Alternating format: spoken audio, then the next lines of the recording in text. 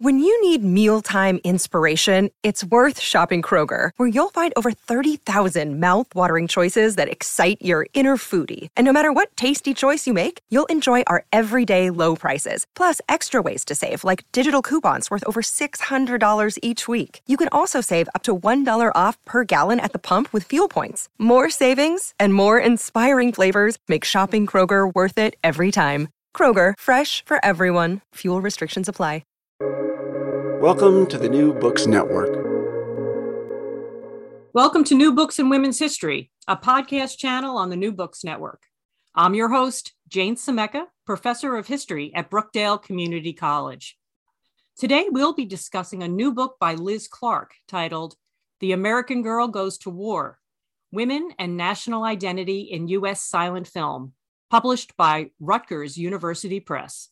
Liz Clark is an assistant professor of communication, popular culture, and film at Brock University in Ontario, Canada, where she teaches courses in the history of serial media, film blockbusters, race and representation in film and media, and popular culture.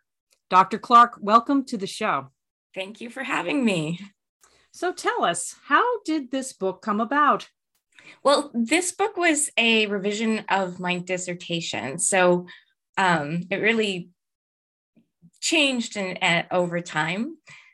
I am not a war film fan, but my brother, I have an older brother, so growing up, he made me watch very many war films. So I've always liked to analyze them as representations of national ideologies or national identity.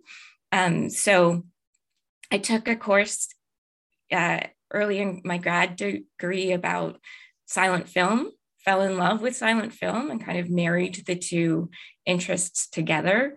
And as I was doing the research of, after I had discovered, titles of films to watch, when I watched them, I realized they were all about women.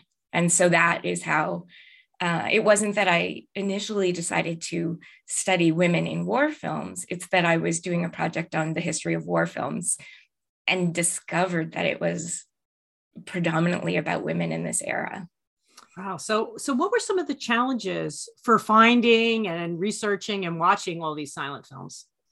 So it's silent film. I think the statistic is that there's roughly 75% of silent films are lost.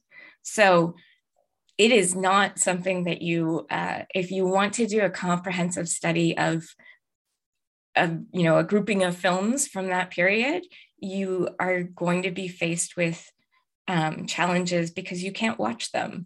I think in my book, it might be a little less. In my dissertation, it was about 600 films that I was looking at, and I only watched maybe 50. So it's what I ended up doing was focusing a lot on the promotion of the films, the way that they were advertised in the trade press, which was magazines that were distributed to theater owners. And so I looked at that like a text that needed to be analyzed. Didn't take it at face value. Obviously, every film will be advertised as the best film ever, but there were ways that you could kind of work with the discourse that was circulating about these films, even kind of comparing the way the advertisements for different films emphasized different, different ideologies. So that became largely how I went about the research. It's really interesting to think about how early filmmakers were trying, the way they thought about their work and their business, right? And how to promote them and the things that they were assuming were going to sell it. Yes, right? exactly. Yeah. And in case some people are not familiar with silent films in the early part of the 20th century, what was the film industry like at this time? So the film industry changed so rapidly in this period, which is partly what made this book so enjoyable to write, but also a huge challenge because it's not easy to compare the films from the early 1910s to the late 1910s. In the early 1900s, films were non-narrative. They were, they might be 30 seconds or a minute long. So those types of films are absolutely not comparable to the narrative films that started to come out late 1900s, early 1910s. So scholars of silent film will talk about this era as transitional, when it's moving from just short films that are just spectacle to films that have developed narrative and editing techniques. And at the same time, even the way that theaters ran was different, whether it was you're watching movies at an amusement park, or are you going to an actual like purpose-built theater? So that changes really rapidly over the early 1900s. And there were multiple production companies. Hollywood didn't become a thing until the 1910s. So prior to that, it was filmmaking in New York and New Jersey, or some people doing on-location stuff in Florida. So you had lots of different companies. You had, even during narrative film, they were short films. So the early 1910s, these Civil War films were maybe about 10 minutes. And you would go to the theater and watch a series of films, sometimes not even related. So it's not like somebody would go to a theater to watch war movies. They would go to the theater and see maybe 5 or 6 films, all of different subject matter. And then, which also kind of speaks to why there were so many films that I had to cover in this book, is because they were coming out weekly, and they were short, and they were formulaic and fairly repetitive. And then the rise of the feature really happens mid-1910s. Oh, good. That's really helpful for understanding, the development of filmmaking in general. It's really, and it seems like it's an important chapter in the history of film that we kind of don't think about much. No, I know. And since you're talking in this book about the war genre, can you tell us how you define war genre? Well, that's part of the intervention that I'm trying to make with film studies, is that I think war genre, we tend to think of just the combat films. And so I try to expand my net, I guess, to cover all instances of war, and broadly defined as well, because sometimes even just westward expansion was represented as war. It was war, right? And so but what happens in this era is that a lot of the films would be overlooked by war film scholars because they are either comedies or melodramas, or they're really something else at their core, because the genre hadn't been solidified yet. And so what I'm trying to do is say, if we expand what we imagine the genre to be, we see actually many more influences that led to the solidification in the 20s and 30s. All right. That leads to my next question, which is, in the introduction of the book, you write that this is a new understanding of the history of war films and the importance of women to the genre. So Can you explain, what's the reader going to expect to find out when they read your book? So again, I think that they'll find a totally different representation of war than previously understood. They will find that women's roles in war films aren't only just the home front woman waiting for their husbands and lovers and sons and brothers. They're not just waiting at home for the men at war to come back. They're not just the other dominant image of women in war is like Rosie the Riveter, of like going to the factory. These films are about women actually either putting on a soldier's uniform and going to war, or, you know, acting as spies in order to turn the war in favor of whatever side they're on. These women aren't actively involved. And so that is what I find fascinating, and what the book tries to tease out and understand. Yeah, and it's sort of unexpected, you know. Yeah. I think that, you know, we think of war in such masculine terms. Yes. And to see these films give women such an active, not passive part in it, it's a lot of fun to see. It really is. One of the readings, or the people that I studied, and now I'm going to not be able to remember the reference, but there was someone who wrote about literature about the Civil War that came out after, and then for like decades after the Civil War. And that if you look at the trends of Civil War literature, there's a pendulum of whether the literature is really about women or really about men. And so this idea that representing war has to be masculine is not fixed. And it became fixed because the film industry loves genre, like they love standardization.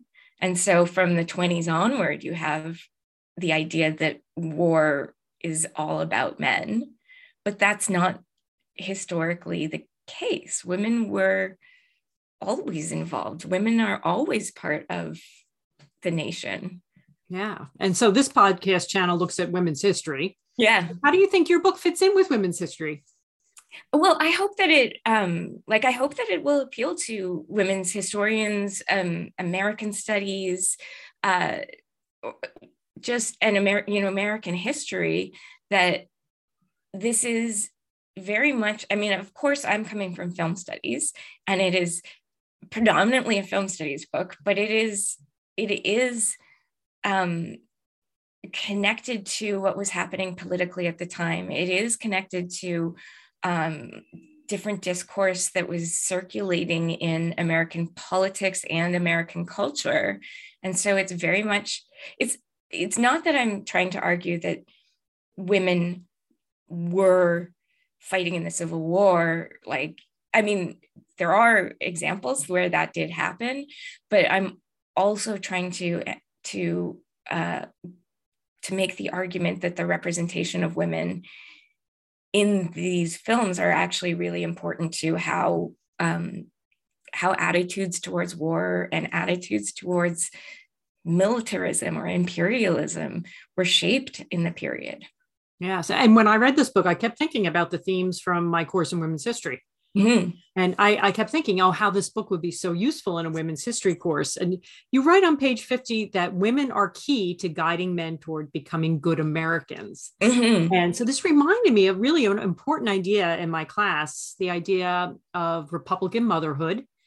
And it feels like these films represent women in their roles as mothers of the nation. You know, and that, so what are your thoughts on the influence of women in these films in that way? Yes. And so this, again, actually is part of where a shift that happened from, I think, dissertation to the book is. In the dissertation, I was very positive about these women, in the sense like it seemed to me like this progressive, unexpected form of heroism, or that we have these like action heroes in the 1910s. But I recognize that these women are being used to further like dominant discourse or dominant ideologies, again, white supremacy, imperialism or militarism. So the idea of the Republican motherhood and guiding, or being the moral center of the nation, in this case is being used to justify expansion or justify American exceptionalism. And so in many ways, it's kind of a yes, it is. Yes, these are independent or active and exciting women, but they're also being used to really solidify one particular type of American identity that is not indicative of the whole. And so I think that it's exciting but problematic at the same time. Yeah, it's taking that idea, it's really expanding it and almost distorting it.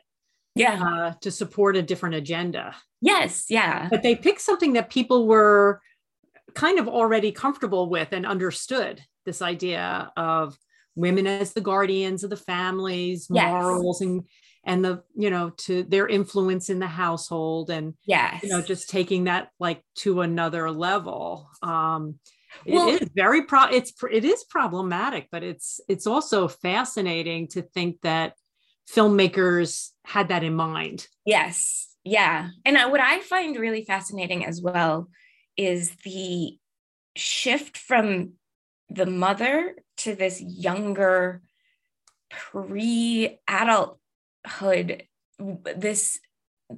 There was a lot has been written in, especially at this time, that silent film was very much about these sort of post-adolescent but pre-adulthood women, that they had more leeway. It's this liminal space where you can get away with more before you have to marry and be a mother, and that the changes to femininity at the time weren't like the growing independence or the more like active nature wasn't necessarily something that was universally accepted, but it could be controlled if it was represented only in this space before they became adults. Right. And you have a whole chapter called The American Girl. Yeah. So what does the American Girl mean in your book and in these films? So this is another thing that I think, I guess I'm very surprised that that it hasn't been written about more. The New Woman was a concept that was circulating in the era about changes to femininity, from the like cult of true womanhood in the Victorian era to this idea that women were more independent. They were going out on their own. They were living in urban spaces. They were moving throughout the public sphere in different ways. Some had jobs, and they were just gaining independence in ways that any change that happens to a kind of dominant ideology is met with anxiety or met with criticism. And so what happened with the New Woman is it quickly became a term of derision. Like it was something that in the popular press or in newspapers was used as an insult. And the American Girl was always a celebratory term. It was celebratory until about 20 years in, and then it became something like American Girls had gone too far. But during this period, the American Girl she's athletic. She's got vitality. She has it because there's something about America.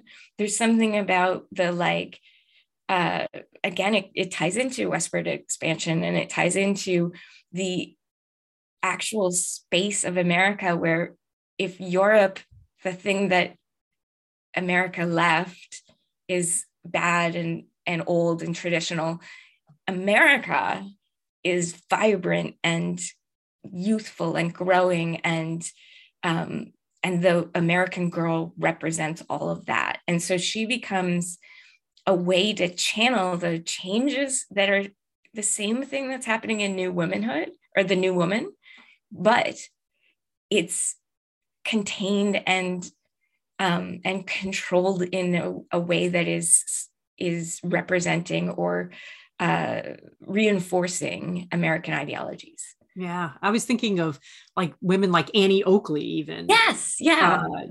And in the 20s, women like Gertrude Ederle, who swims the English Channel.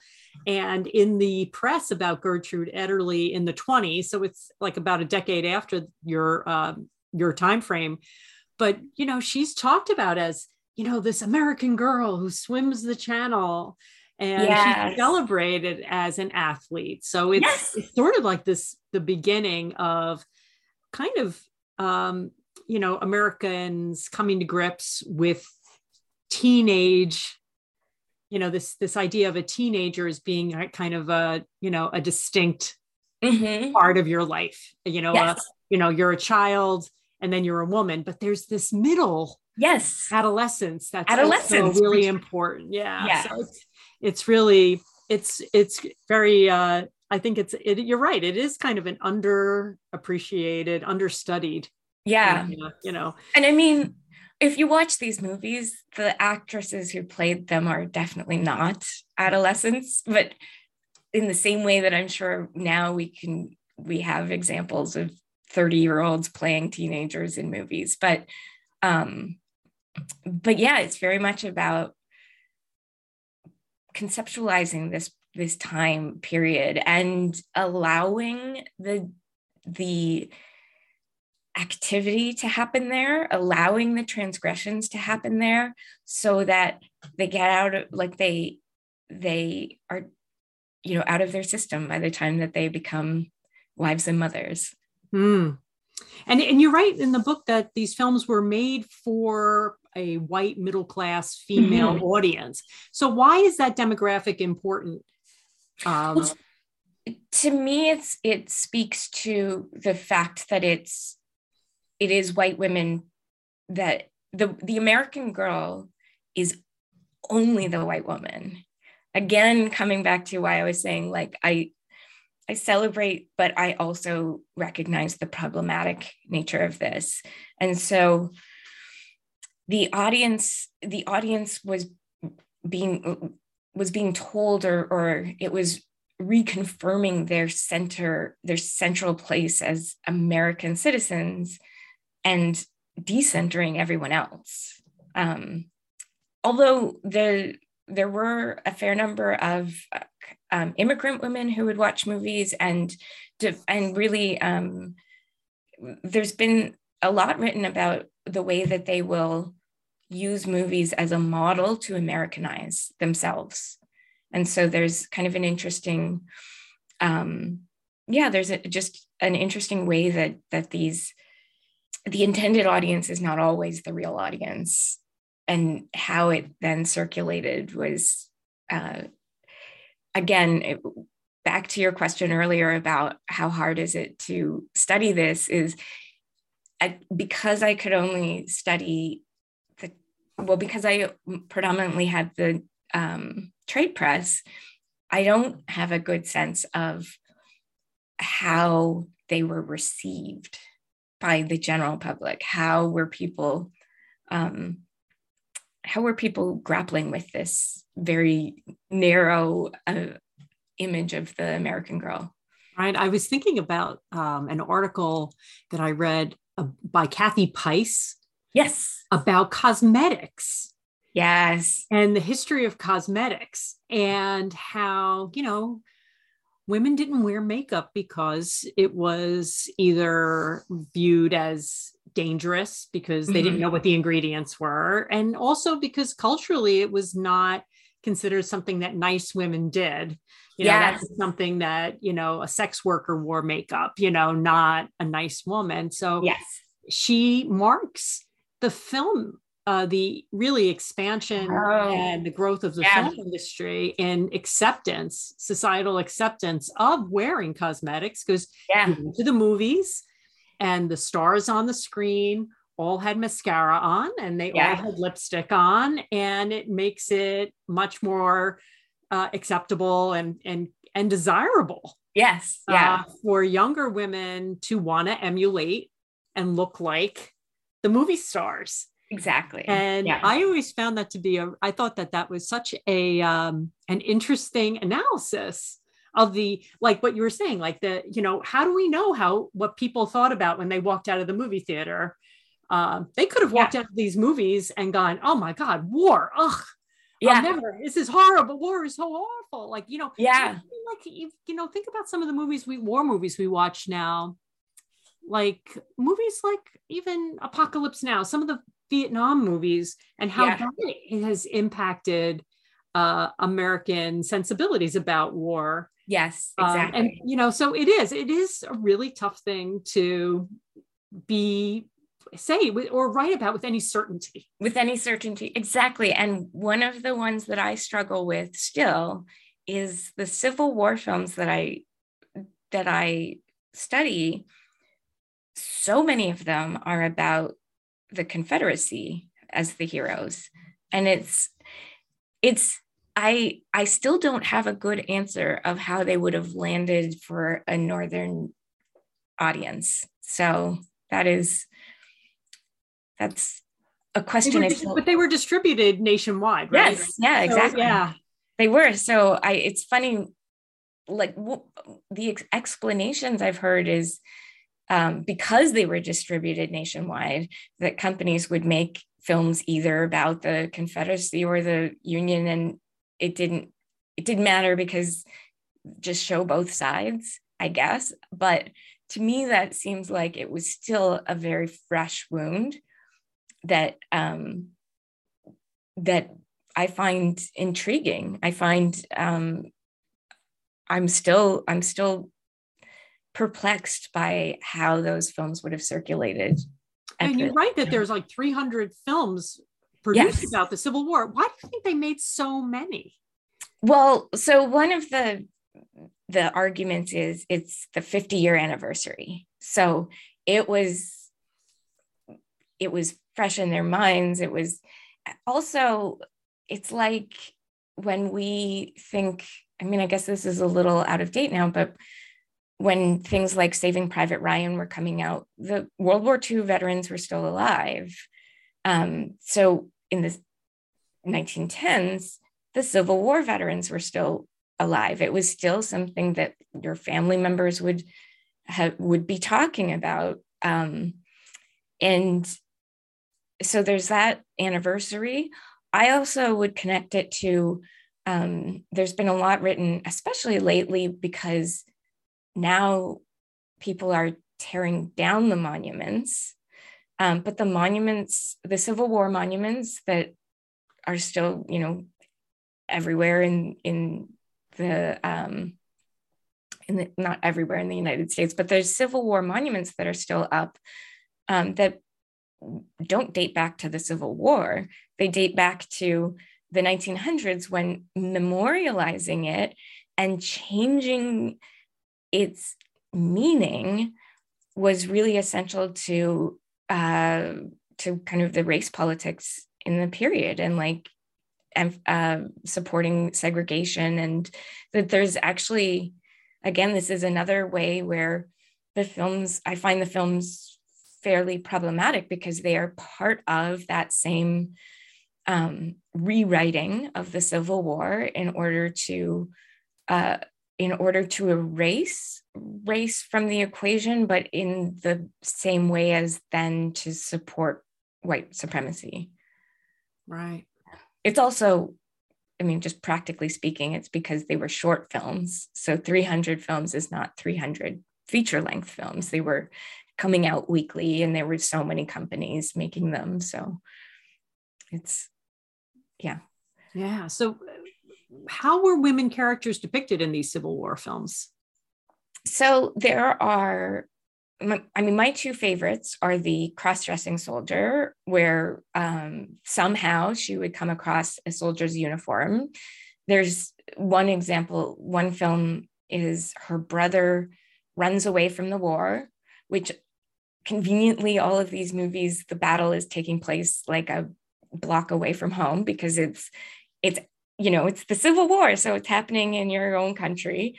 So the brother runs away from the battle because he didn't want to die, and she realizes that he's bringing shame upon the family.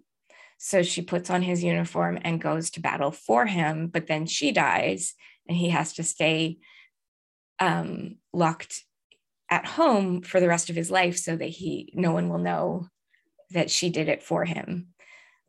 So there's those kinds of like melodramatic types of films. There's also girl spy films where, again, because the Civil War is happening in everyone's backyard, a woman will be at home and will have to somehow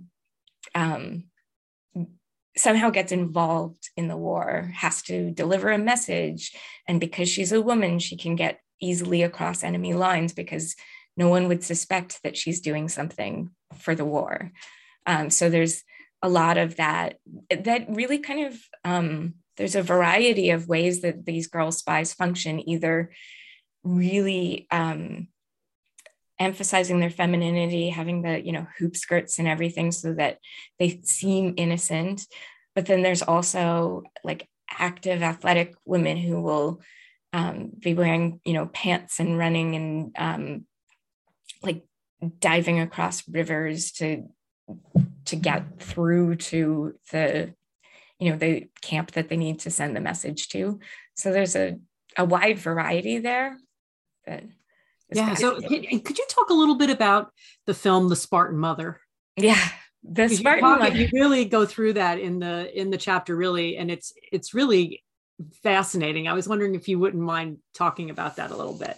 So The Spartan Mother is another one of those cowardly soldier stories where her son comes back because he doesn't want to die. And she, holds a gun to his head to say, you have to, like, I won't have shame in this family. You get back out there.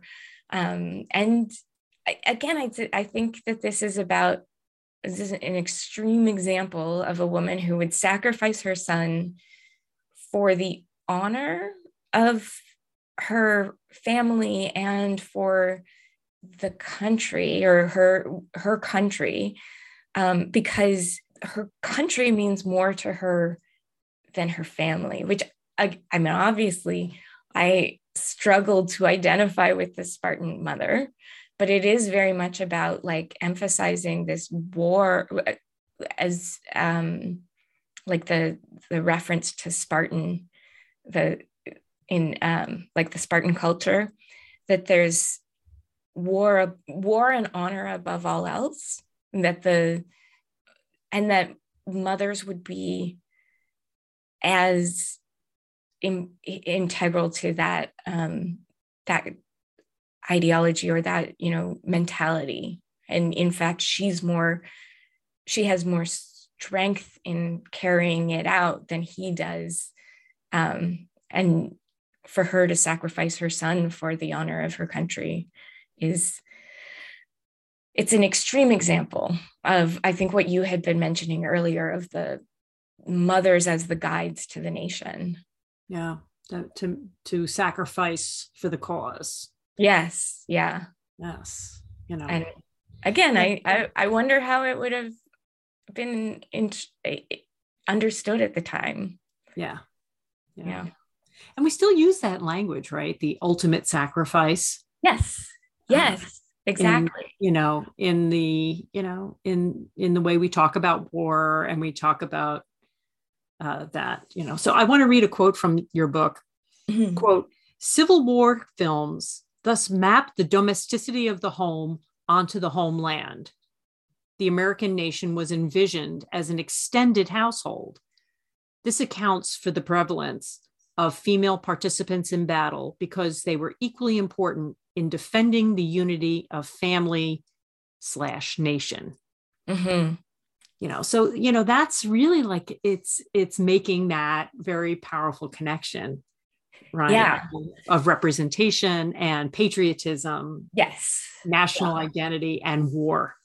Exactly. Yeah. And at the time, these films are largely categorized as melodramas, and there's a large there's a connection between melodrama and the home and domesticity. And there's so many there were so many intersecting factors. At the same time, these Civil War films were being created when American foreign policy was not about global.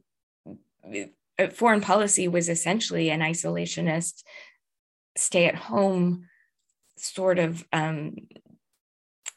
that was the popular discourse. And so what then the representation of militarism turns to is defending the borders. That even as we transition towards World War I was not packaged, but the threat of World War I was always about what if someone wins and invades us. And so this idea of the homeland needs to be defended was something that was continually rehearsed in popular culture, and it worked to, it's the female character then becomes central to that story because she's under the ultimate threat if the homeland is invaded, and she's also, she's the first kind of defense of it. So she has to be protected, but she also does the protecting. It's kind of an interesting combo. It is. And, the woman is the home. Mm-hmm. She is the home. She really symbolizes, keep the home fires burning. Yes. She is the home, So, you probably have already kind of said this in the interview, but, there's so many, far fewer American Revolutionary War films made. Did you have any thoughts on why so many fewer about the American Revolutionary War? I think it comes down to the American Revolutionary War is more cut and dry in its ideology. Like we were just talking about the Vietnam War, and the Vietnam War was one that was so hard to come to terms with, which tends to result in more representations, right? That you have to work out what was happening. And the Civil War, I think, is more so than the American Revolution, is something that needed to be continually revisited to understand how it fits in the national narrative. And the same with the, westward expansion. And there's so many ways that film was used to write a narrative of that history. Whereas I think that the American Revolution narrative was more cut and dry. We had to break from England. We fought for our independence and we got it. And it's like, that's easy to represent. The Civil War is something that needed a lot more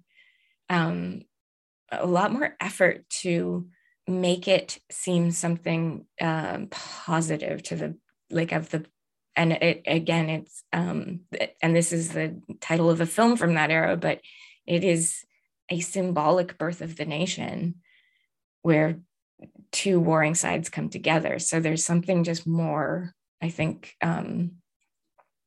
there's more to work with in terms of representation and ideas behind it. Yeah. And I think that probably in the the early part of the 20th century, they're still trying to come to terms. Yes. With the Civil War. And I would even argue that people are still trying to come to terms with the Civil War now. Yes. I noticed, there's still tons of books being written about the Civil War.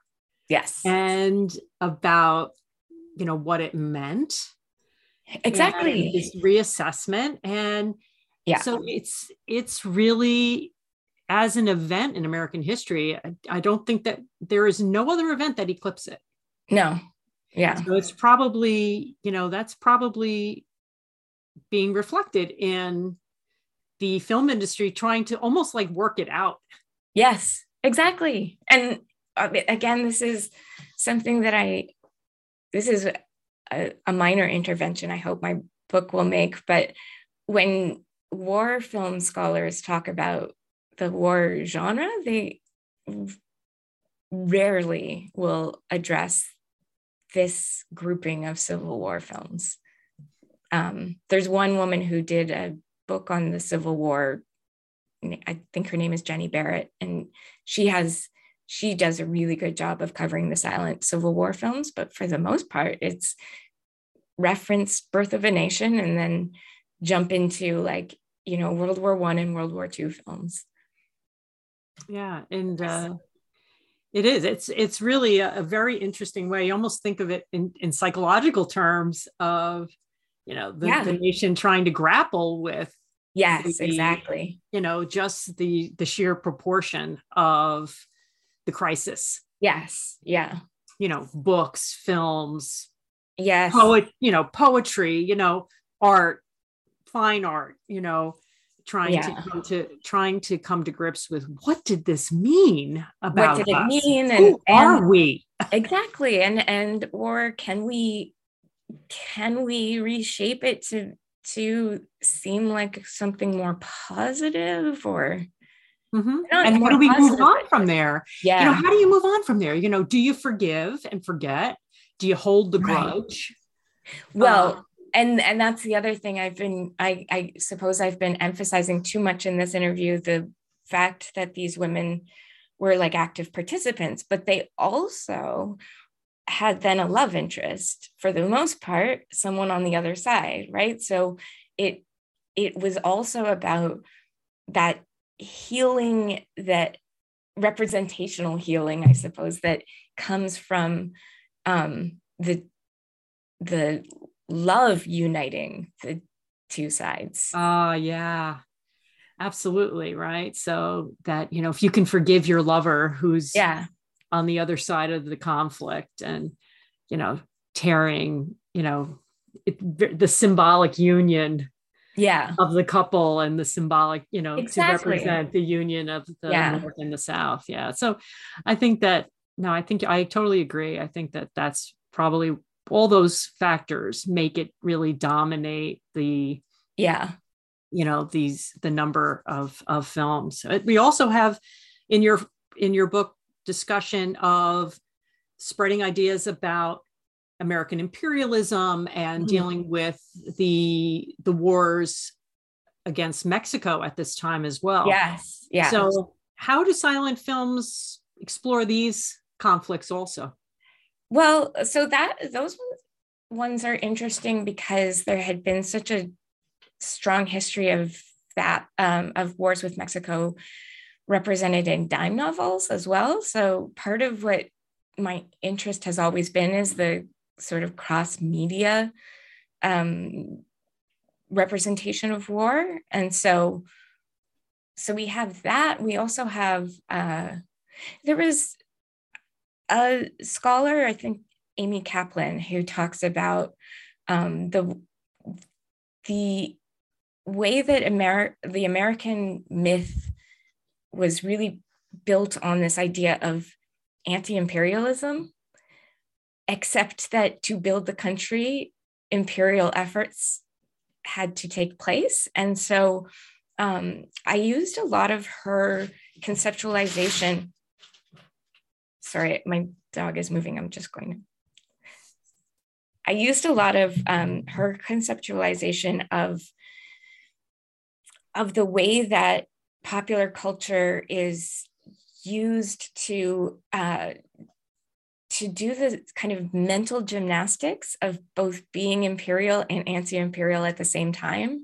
And for me, the wars with Mexico, the like representation of that is something is really similar to what she's talking about. And so there's this, again, it's a representation, and I'll come back to that idea of like the representation of the domestic space, where if you can represent all of this as home, as opposed to it's something that needs to be taken over, then it ends up being fighting for your space rather than taking over someone else's space. And so for me, this like the centrality of women in these films really helped kind of define that, like those borderland films as well.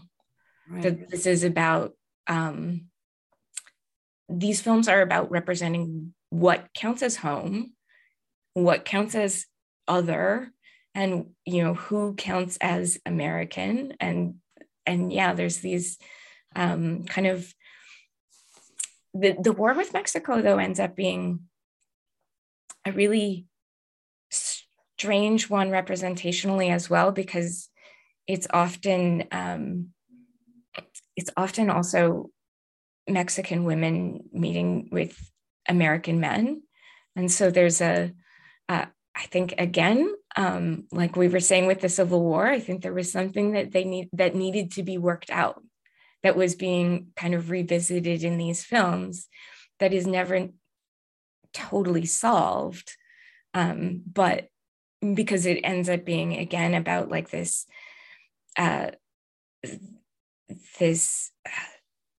meeting of the two, that there's like a strange, there's a not quite solid border that's being represented there. Mm-hmm. So, yeah. But there's far less of the Mexican war with Mexico films, but it does show up, I think, as an anxiety to what constitutes home and what happens at the edge. Right. And the issues of race, right? Yes, exactly. Yeah. And the differences, I think, this is one that I don't feel as confident speaking about, because I haven't done like extensive research on this, but some of the sources that I was reading really talked about the way that at the turn of the century, there was almost like hierarchies of race, of like, if white is considered the most superior, that there was, it wasn't like white and everyone else. There was variations of who is close enough to be included and who is excluded the most. Yeah.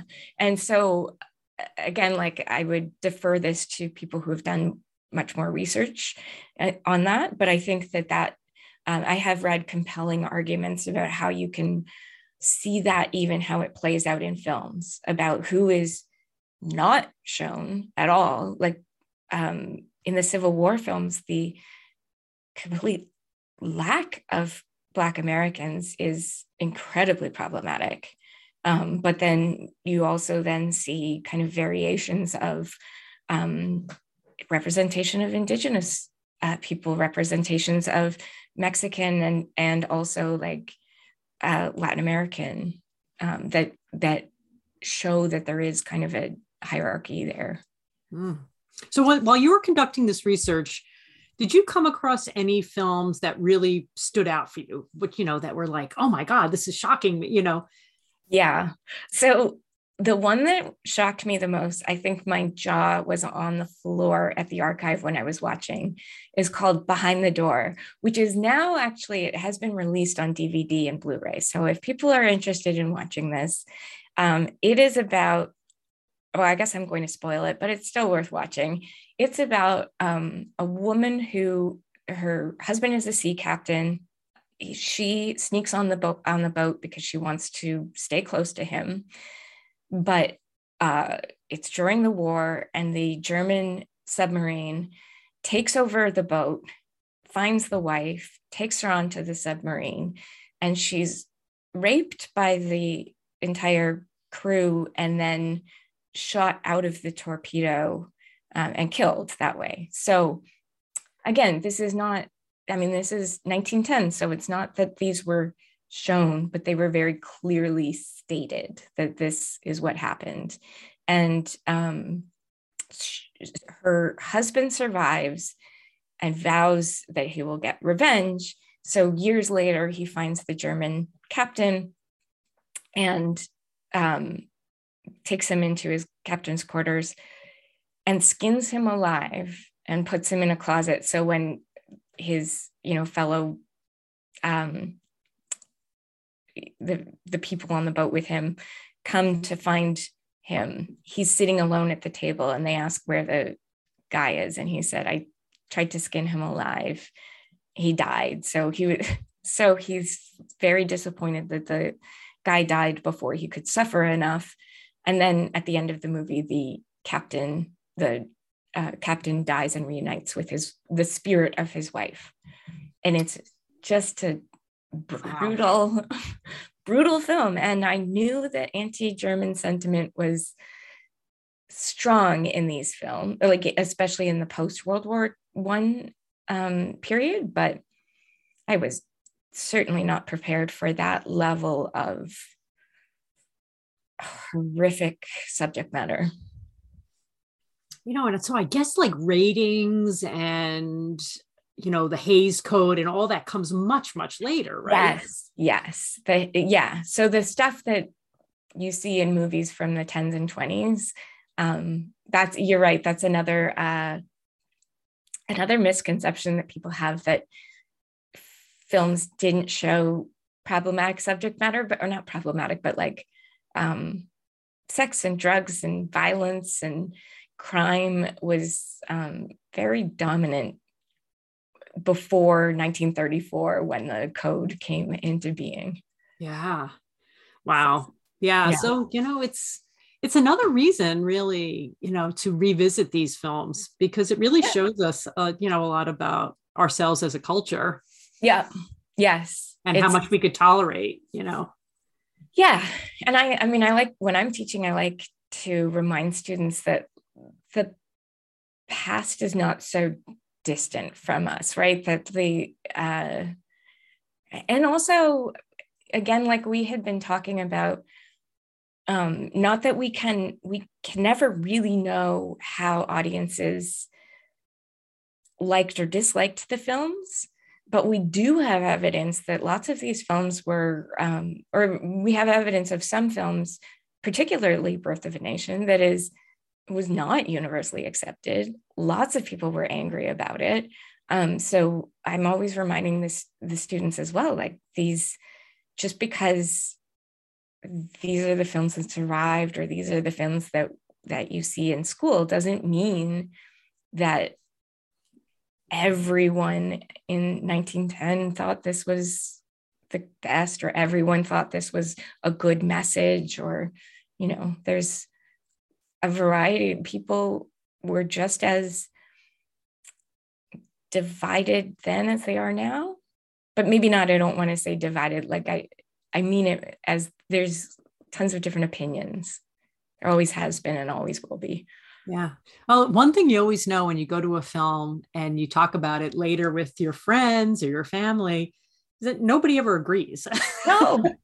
And there's always broad disagreement. Yes. Like, oh my God, I thought this film was great. Oh my God, I thought it was terrible. It was boring. Right. So, you never, it's part of what makes it fun.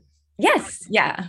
And I really hope that people, when they read the book, understand that that's not something that I could address, because I don't know, especially with some of these that were not huge cultural milestones, right? Like some of them would have been in theater for a couple of weeks and then moved on. And so it's not like they would have been talked about widely or written about widely.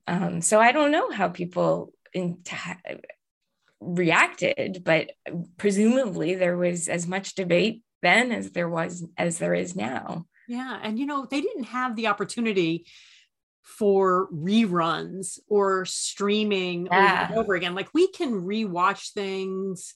Yeah. And you can rewatch something years later and have a totally different reaction to it than you did initially. Exactly. And these people probably went to the theater, saw it once, it went in the can, and put on a shelf, and nobody watched it again. Yeah. So, I think that the fact that we can rewatch, or you go to the theater, you watch it, and then maybe a year or two later, it comes on TV. Yeah. And you get to see it again, and you get to kind of redigest it. Yes. I think that's another difference in the way we consume our media and the way we consume our. Well, not fun fact, but this is also why film history was so slow to kind of tell the story of the silent era because they couldn't rewatch. The historians that wrote the initial histories actually just wrote what they remembered watching years before. And so you end up with these histories that then, like, there were two or three really big histories that were written about the film industry that then, when film studies started, scholars were using that as the memory of the silent era because they weren't going to archives and they didn't have any other source.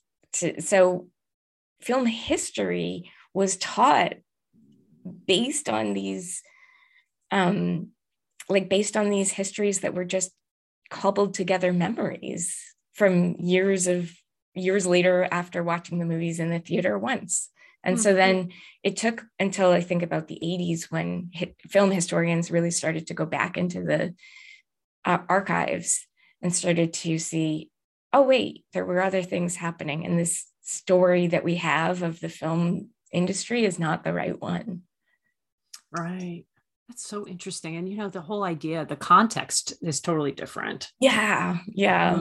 Right. Wow. And, I was really compelled by the other section in the book about peace and preparedness. Can you talk a little bit about that section of the book and how women were depicted in these films that talk about peace and preparedness? So I'm going to take a momentary aside to just talk about the way that every time I said to somebody that I was writing a book about war films of the 1910s, the assumption was always, oh, okay, so you're talking about World War I films, when you and I were just talking so much about the Civil War films, that's where I really hope people start to kind of recognize that the Civil War is so dominant in this period. But then also, because the book I think is 1908 to 1919, the actual war, World War I, is only happening for a couple of years during that, especially when you factor in that the United States only entered the war in 1917. So most of what I'm looking at is not wartime film. And that preparedness section was probably one of my most favorite parts to write. And it started because I was really interested in the serials. So serials were another really popular mode of filmmaking at the time, where people would come and watch week by week by week. And the film would be also, the narrative would be written in the Sunday newspaper. So you could read an installment every week and go see the movie. And there were a handful of preparedness serials. And then I found more and more about preparedness film and preparedness serial, which is why it became essentially 2 chapters. But the preparedness films largely had either a woman who was an advocate of peace, an advocate of peace at any cost, or an advocate of war. And it really reflected, at the time, there were kind of 2 camps of filmmakers and 2 camps of politicians. Some that were really in favor of preparing for war, and some that were really in favor of staying out of war. That the war in Europe was in Europe. It's not our problem. It's over there. And that's not our concern. And so depending on the filmmaker and their attitude to it, the women who would be advocates of peace were either depicted as foolish or as right. And so you have, again, this is because at the time it was popularly known that there was lots of women in peace organizations. And so this knowledge of and like the actual women in peace organizations makes its way into these preparedness films, and they're either ridiculed or held up as the, completely correct in their love of peace. Yeah. So with the ones, again, it's kind of actually, maybe I shouldn't have been so shocked. It's very much like Behind the Door, where the foolish versions of the peace at any cost women end up, now I'm forgetting that, I think there's one that has to kill herself because she's about to be taken over by foreign invaders. There's a lot of, there is a lot of brutality that's shown, like what will happen if we don't have a military, what will happen to our women. And, it's obviously the woman who was trying to oppose the military that has the first kind of calamities against her. Yeah, I found that really fascinating because, for, a long period before World War I, the peace movement was very, very active. It was kind of an overlapping movement with the club movement, with the suffrage movement. They were all a lot of the overlapping membership.